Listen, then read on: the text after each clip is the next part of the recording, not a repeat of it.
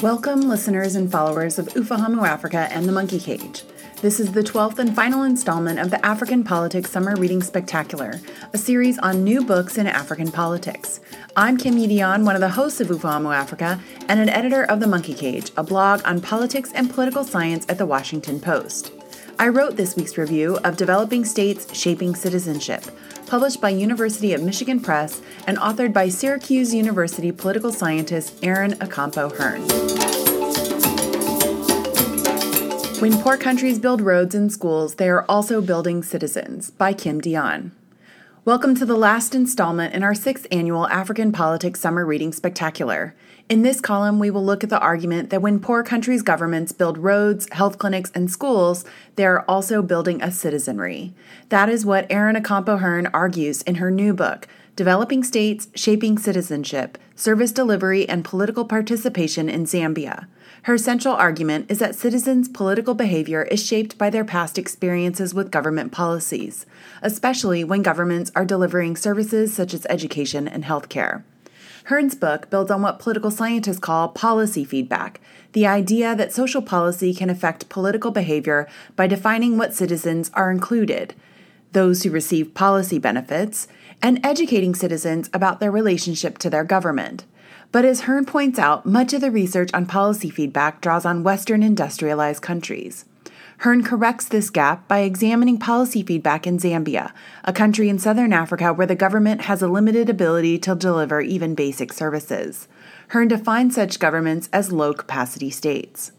Along the way, Hearn offers a great political and economic history of Zambia. Even a reader with little knowledge of the country could understand Zambian politics and its citizens' experience with public services ever since the country won its independence from Britain in 1964.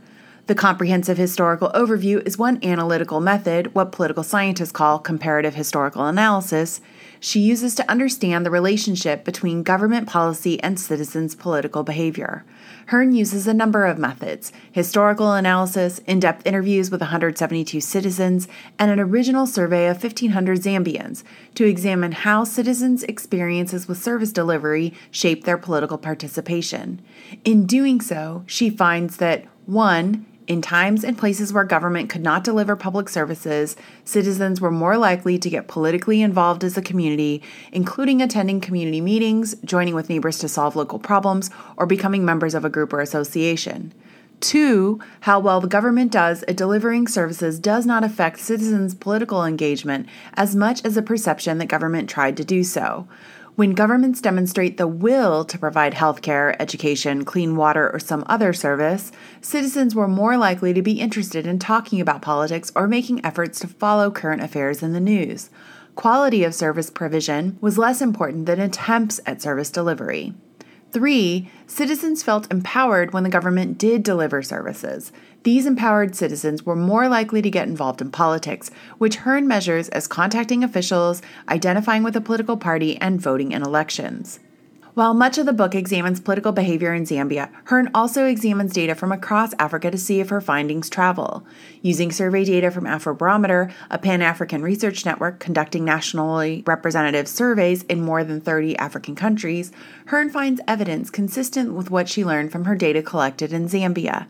To be sure, her findings were not universally consistent across Africa, but the relationships Hearn found between policy and political behavior were widespread.